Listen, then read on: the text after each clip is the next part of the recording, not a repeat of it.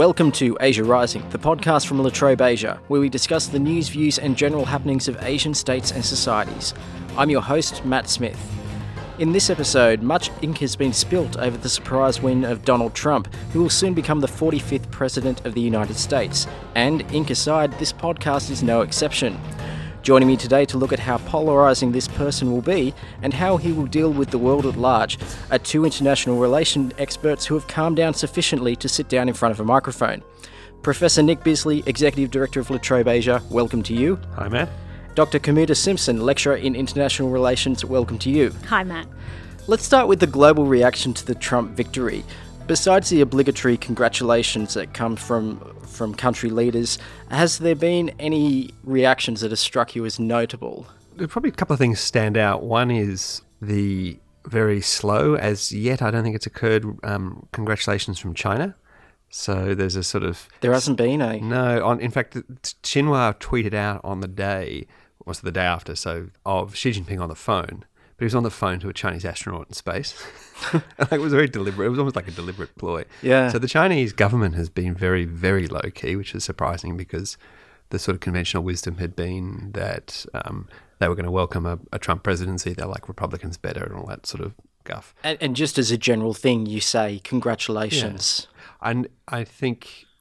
who knows? We're all guessing with this stuff, but there could be a sense in which this is an expression of Chinese superiority. We'll take our time to congratulate you. But you were in Macau at the time when the big call came, so what was the reaction on the ground then? Yeah, very interesting. So I was at an unfortunately timed conference on the South China Sea disputes in which the second panel was speaking whilst the results were coming through and everyone in the audience spent their entire time looking at the thing, including some pretty senior Chinese party members who run significant think tanks and institutes related to the South China Sea, all of whom were very sophisticated consumers of American politics. That was the most obvious thing. And the other was their sense of, on the one hand, great, Trump is, this is great, America looks bad, all that sort of stuff. And then a sense of, what's this actually going to mean? And a real puzzle of, this probably isn't as good for us as we might have thought. So... was one reaction. The other reaction is Japan. Shinzo Abe is on his way to Washington to meet Trump. Or possibly New York, wherever he'll be meeting him. Yeah. He wants to be the first foreign leader who sits down with Trump to break bread, as it were. That was my take. What do you reckon, Kamuta? I thought it was particularly interesting that I think the head of NATO came out and was very cautious in his congratulations, but also saying, you need us as much as we need you. So just keep that in mind. And... also, Angela Merkel was perhaps the least enthusiastic of the European leaders. And again, she was quite cautious and guarded in her response as well. Yeah, I quite liked her response, actually, because it was basically said, we will be your partners and will cooperate with you on the basis of shared values. Yes. And that was very clearly not just, Mr. Trump, you're in charge of a democracy, but the look across the shoulder to the Russians. But when you look at all the elections that have been happening around the world at the moment, though, Merkel's very much going to find herself without friends quite soon. She might have to work with the world that she's given if she's going to continue. And she faces re-election. She's got to decide if she's going to run. Year. Yeah, she's got to decide if she's going to run very soon for a fourth term. If she decides to go ahead with it, her prospects will be, not great.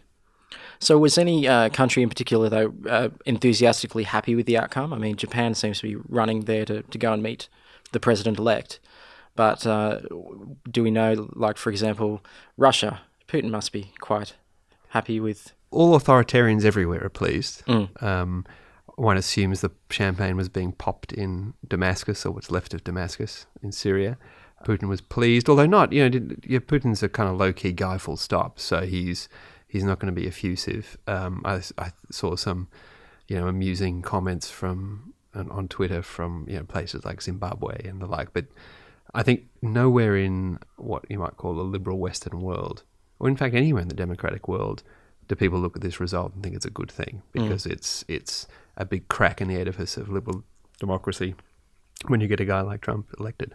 I agree, and I think it's partly that cautious response and potentially quite a horrified one is not just that we don't know that he's going to, break apart the liberal consensus in the world, but because we don't know what he's going to do. It's that sense of we actually have no idea. He's already reversed himself on some of his key ideas, but followed through on others. And to me, that's the sense I got, is that everybody's sort of coming out and saying, well, we really don't know what he's going to do in the coming months or years, so we have to just play this really, really carefully.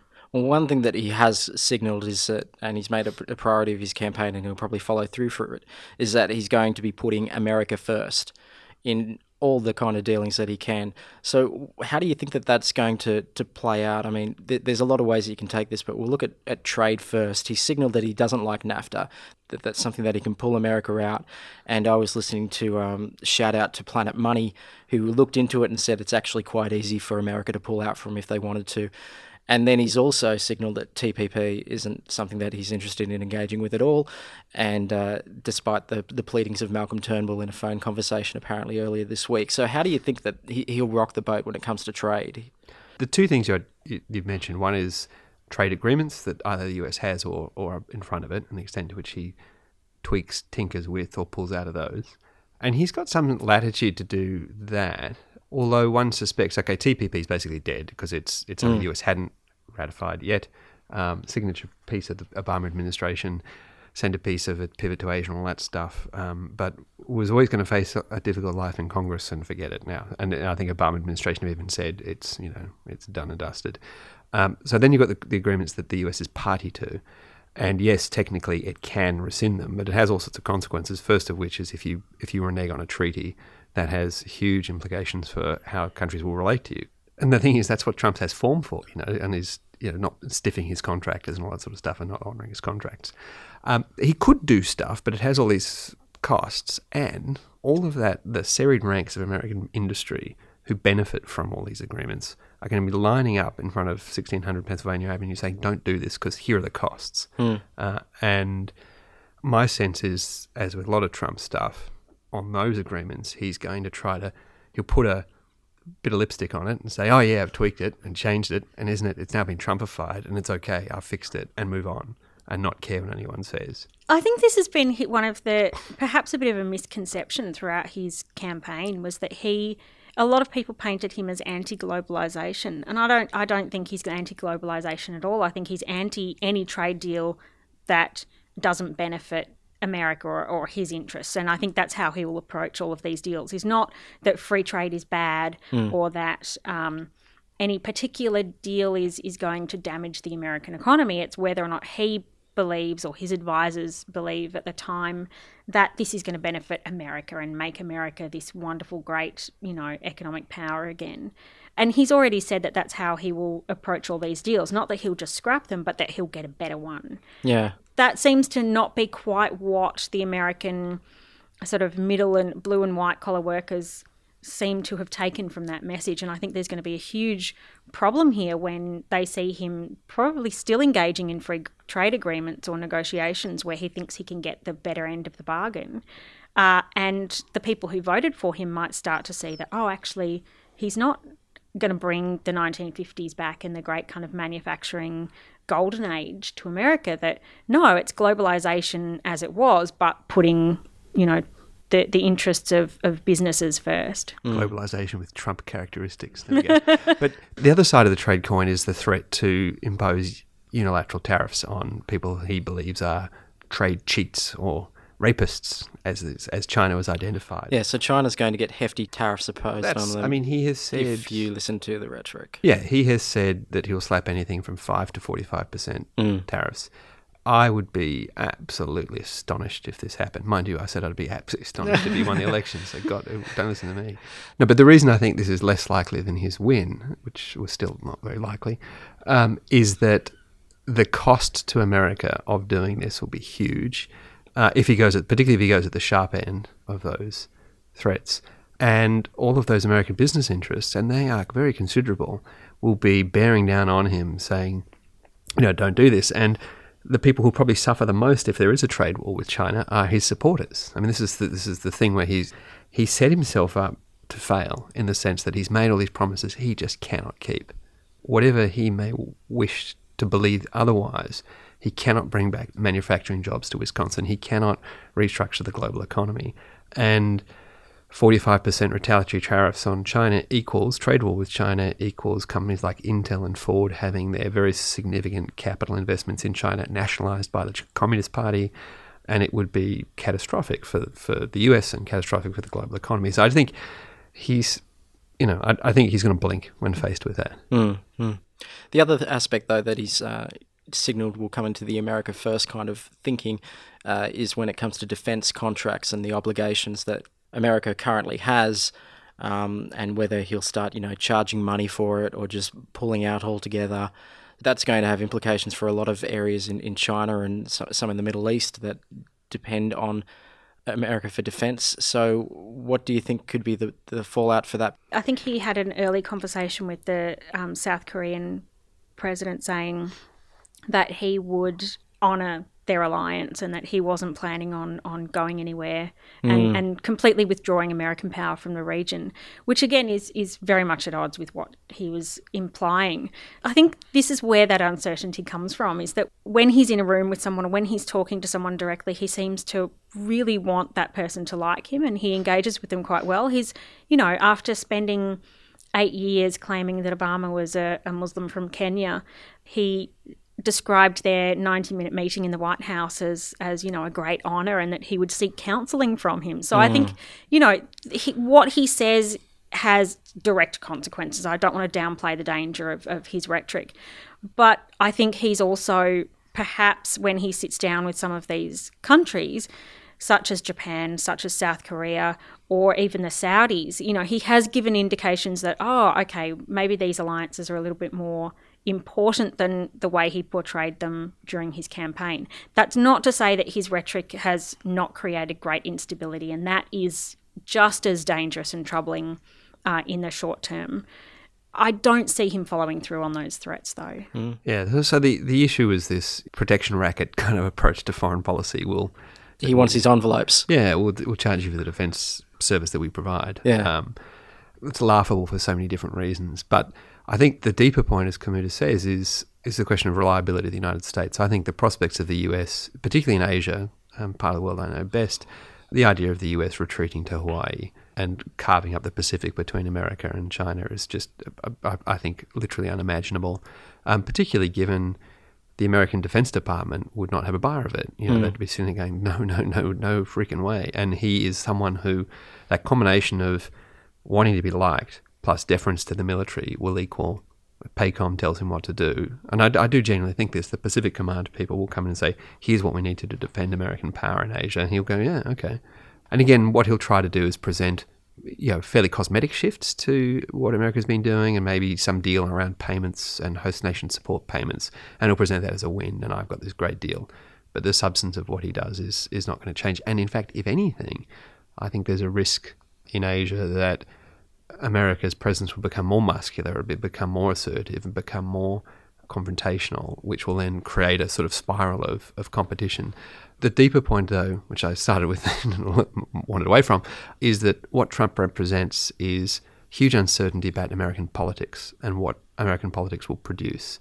And so if you're in Japan, or you're in Korea or Taiwan, and you're thinking out not over the next 4 years, but you're thinking out the next 40 years, can we imagine America in which the security guarantee that we've come to depend upon are reliable in 40 years as it has been for the past 40 years? This is the country that gave us Trump. Is Trump the aberration, or is Trump the manifestation of these deeper problems? Trump didn't happen by accident. Trump is the function of a deeply broken political system.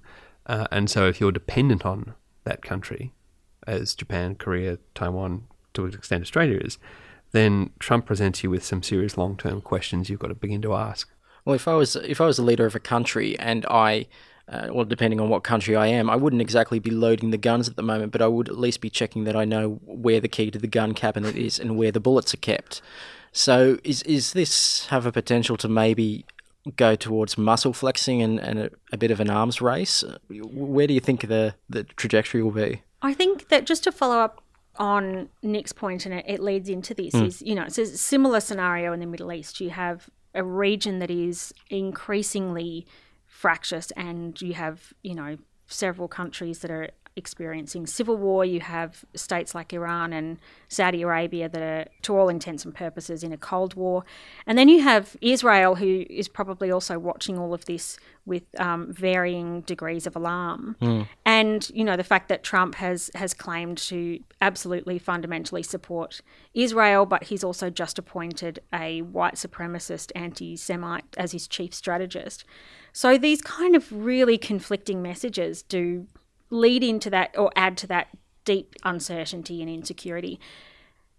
However, Trump is also, you know, he's a nationalist, he's bombastic, and I wouldn't be surprised if there is a threat to what he sees as American interests or a slight against him, he would, I think, react in a much more muscular or aggressive way, which is worrying as well.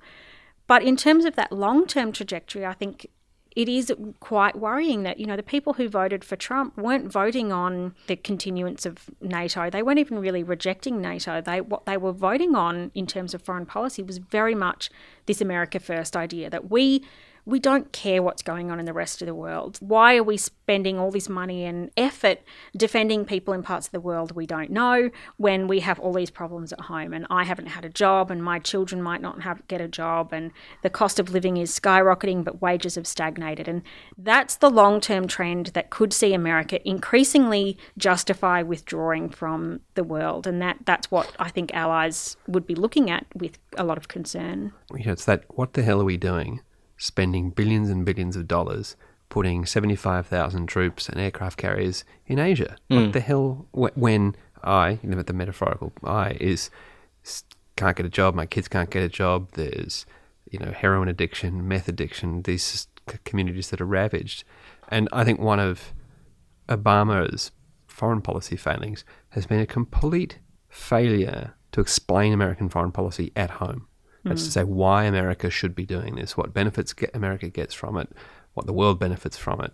It's just a given. And I think that's the sort of deeper malaise that's behind Trump, is a disconnect between how the elites see the world and the way they understand the kind of place America should play, the kind of cost it should bear, and the benefits that it gets from it. That's just never explained in any way. You know, the only speeches Obama has given about America's Asia policy have been in Australia. And that's a big problem. And if that continues, and I suspect it will. I mean, I don't think Trump has got the kind of political courage or vision either to become isolationist or to explain what he's doing. You'll get a kind of ad hoc continuity with sharp edges, and that gap that's going to open up between what particularly a hurting lower middle class thinks about America and the world and what America is actually doing. That's going to be the fissure that, you know, if you're sitting in the Blue House in Korea or the Cabinet Secretary's office in Tokyo would be keeping you up at night. So a lot of foreign policy is generally done on reactionary efforts. So a world event happens, we're going to have to do a response to that. So when you've got somebody like Trump, and this comes down to the whole, you know, finger on the red button kind of problem that we've got here, that's leading to a lot of uncertainty and uncomfortable feelings in the world, having that kind of prospect. Are you guys seeing a lot of worry out there when it comes to the kind of unpredictable nature that Trump can bring to the presidency? I think that unpredictability that we've already talked about, combined with, you know, if you think back to when George W. Bush was elected, and there were lots of people who were saying, you know, he campaigned on this really isolationist foreign policy. And there were people very worried at the time for exactly that reason. Is America kind of withdrawing from its commitments in Europe and Asia? And yet it was very easy to look at his entire foreign policy staff and his advisors and say, well, these were people who were around during the Bush senior administration, during Clinton, all the way back to Reagan and Nixon. And because of that, we could see, okay, but at least there is a continuity in terms of American foreign policy establishment, that we know that the advice he's going to be getting is in line with what's been going on for decades. So we have some idea of what the discourse and those conversations would be. We have no idea what that discourse or advice will be anymore, because the security and defence establishment in Washington have largely thrown up their hands and said, we don't want to work with him. And the people he's already appointed are, well, they're a mixed bag of, you know, racist, isolationist, far right-wing people that we just, it's very hard to see. And his children. That's a very Saddam Hussein kind of move. He can't appoint any family members to government jobs. This has been illegal since 1967. So Yeah. have no fear, Ivanka won't be Secretary of State. But Actually, she probably wouldn't be a bad Secretary of State in comparison to John Bolton or some of the other names you hear. I might strike a slightly different note from Kamuda because I think, yes, there's this 150 Republican staffers who said, I won't work with this guy. I reckon 50% of them will go, They'll turn around Yeah. and come well, back. it's my patriotic duty to Yeah. do it. I can tame this guy. And that's what, so I reckon there'll be quite a few people eating humble pie, even though he's a pretty vindictive guy. But there's some pretty establishment-y figures who have not come out against him. So Richard Haas, the chairman of the Council on Foreign Relations, and it doesn't get any more establishment, that hasn't come out against him. Stephen Hadley, who was George W. Bush's national security advisor, hasn't come out against him. There's a few people out there. The American Enterprise Institute's filled with, they're pretty right-wing in the American political context, but they still operate within the parameters of the norm. And there's like 4,000 jobs he's got to appoint. Yeah. There's only so many people he knows.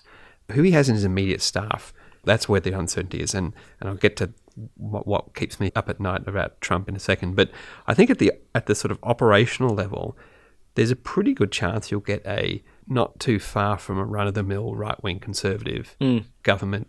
And there's a bit of a flavour of 2004 about the whole thing. Rudy Giuliani, Chris Christie, Newt Gingrich. This is the sort of GOP retreads, the Team B GOP retreads. So there's not a... John Bolton. And John Bolton, there's a sort of slightly out-of-date feel. And in fact, a lot of Trump's instincts are from the 90s, currency manipulation. Well, get Japan. I mean, he names Japan as an economic risk to the US, which is sort of 1980s stuff.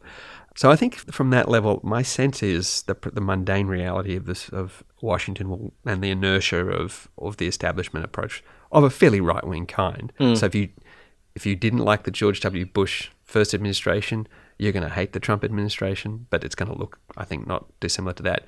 But what worries me about Trump and where the uncertainty is if there's a shock, if something happens to which a rapid and immediate response is necessary, in which he feels threatened, slighted in some way, insulted, hold on to your hats. I mean, imagine September 11th happens under a Trump presidency. he will holler, "You're fired," as he hits the button. The thing is, and if you're a terrorist, it's going to sound fairly awful, but if you're a terrorist type person, if you're an ISIS or an Al-Qaeda type, whose modus operandi is to attack in violent, nasty ways, precisely to discombobulate the government, to make them do dumb things, because that's what September 11th was intended to do, and boy did it work.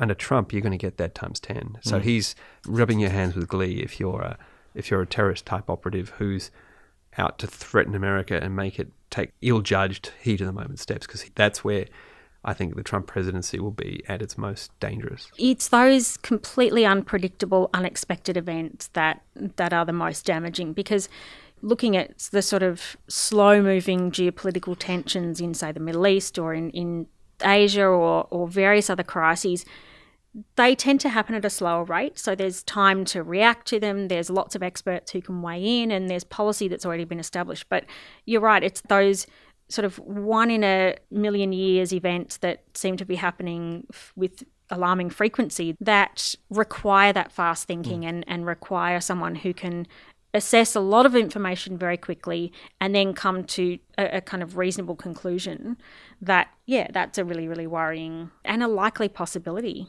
So very worrying, very unpredictable. Will we see some sort of pivot, whether it's willingly or not, away from America then, do you think, as far as the global world order kind of shakes up, whether it be to China or to Europe? It'll partly depend on what places like China and Russia do. Does China sit there and go, ooh, here's an opportunity to significantly increase our interests and influence by looking at wobbling countries and bring them into the fold? Or do they just sit back and say, let's just play the long game, which is essentially how China's run its foreign policy for 30 or 40 years, which is time is on our side, things will eventually come our way, and don't take unnecessary risks. The South China Sea island building being the notable exception to that and controversial for precisely those reasons. Does Russia sit there and go, aha, Ukraine is ours, we can recreate essentially the Soviet Union geopolitically because America's not going to take action? So, if you're in Estonia or if you're in Kiev, now's the time to get worried. So I don't think the US is going to be replaced, partly because I don't think that Russia or China has either the mood or the finances to be an alternate America. The question is whether the junior partners of the American allies and this liberal Western world order are capable of stepping up to look after themselves or to work more with each other. And at the moment, I doubt it. I think we're in for a pretty uncertain period because I don't see obvious alternatives to where things are at. I think there's also another big unknown here, which is the effect that climate change will have on all sorts of systems that so far have relied on US leadership or that stable world order that kind of means that nobody invades other people, nobody engages in retaliatory or restrictionist trade behaviour. And we've already seen extreme weather events that can completely alter the price of food staples that then lead to food shortages and riots in various parts of the world. You're going to see increased competition over, food and water and arable land. And to me, it's also those things that will, really, really place extreme pressure on countries that could lead to conflict, but it's also going to impact America. And if America can't lead in or guarantee, open shipping lanes or help producer states like Saudi Arabia to regulate the price of oil, then to me it's those kind of unknown systems that could create a positive feedback loop in the sense that, everything kind of starts to fall apart. With Trump's lack of political experience and his more familiarity with being a chairman of the board, what can we expect for his leadership style?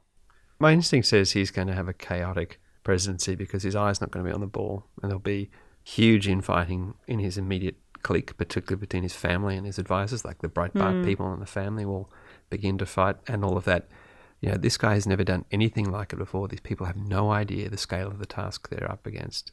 I think there'll be huge turnover at the kind of cabinet secretary level and the ones below it because they'll sit there and go, I can't deal with this guy. He won't answer my emails. I can't get decisions. He'll start by delegating, I reckon, like Pence, you're really in charge. You're Pence, the CEO. Yep. I'm the chairman of the board. And every now and then he'll weigh in on something and say, no. And he'll be, He'll be the chairman. He'll be the chairman, but he'll be the chairman who says, turn the lights off at 5 p.m. Everyone's got to turn the lights off at 5 p.m. and goes crazy about it, picks an issue. And that plus the populist dilemma, which is how can you be a president and a populist at the same time, which you can't. Just dashed expectations. All these people who voted for him will not vote for him again. I think that's almost the more worrying long-term trend is if you look at the uncertainty this has created amongst allies and even adversaries.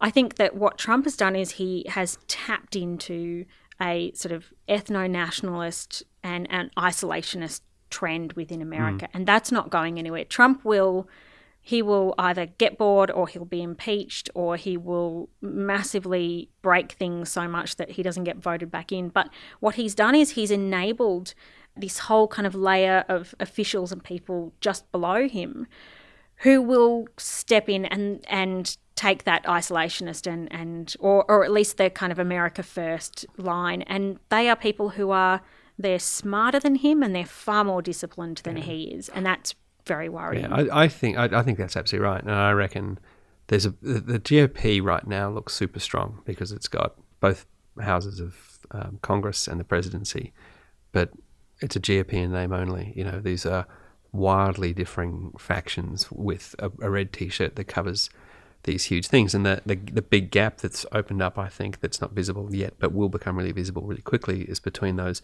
isolationist America First types and the conservative but kind of liberal world ordery types.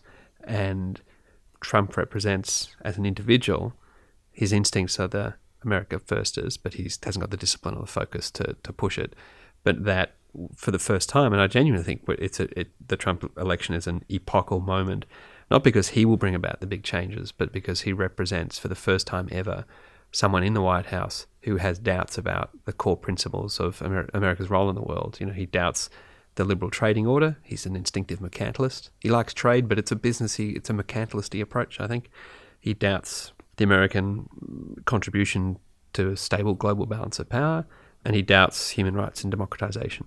And we've never seen a presidency in the United States since 1945 that has ever doubted any one of those three things is anything other than an absolute good for everyone, including America. he's the beginning of a big change. All right, that's it today for the La Trobe Asia podcast. I, for one, welcome our new insect overlords. Professor Nick Bisley, thank you for your time today. Thanks, Matt. Dr. Kamuta Simpson, thank you for your time today. Thanks, Matt. You can follow Nick Bisley on Twitter. He's at Nick Bisley. You can follow Kamuta Simpson on Twitter. She's at Kamuta Simpson. That's Kumuda. You can follow myself on Twitter. I'm at Nightlight Guy. If you like this podcast, you can subscribe to it on iTunes and SoundCloud. Please leave a review because reviews make us happy. I'm Matt Smith, and thanks for listening.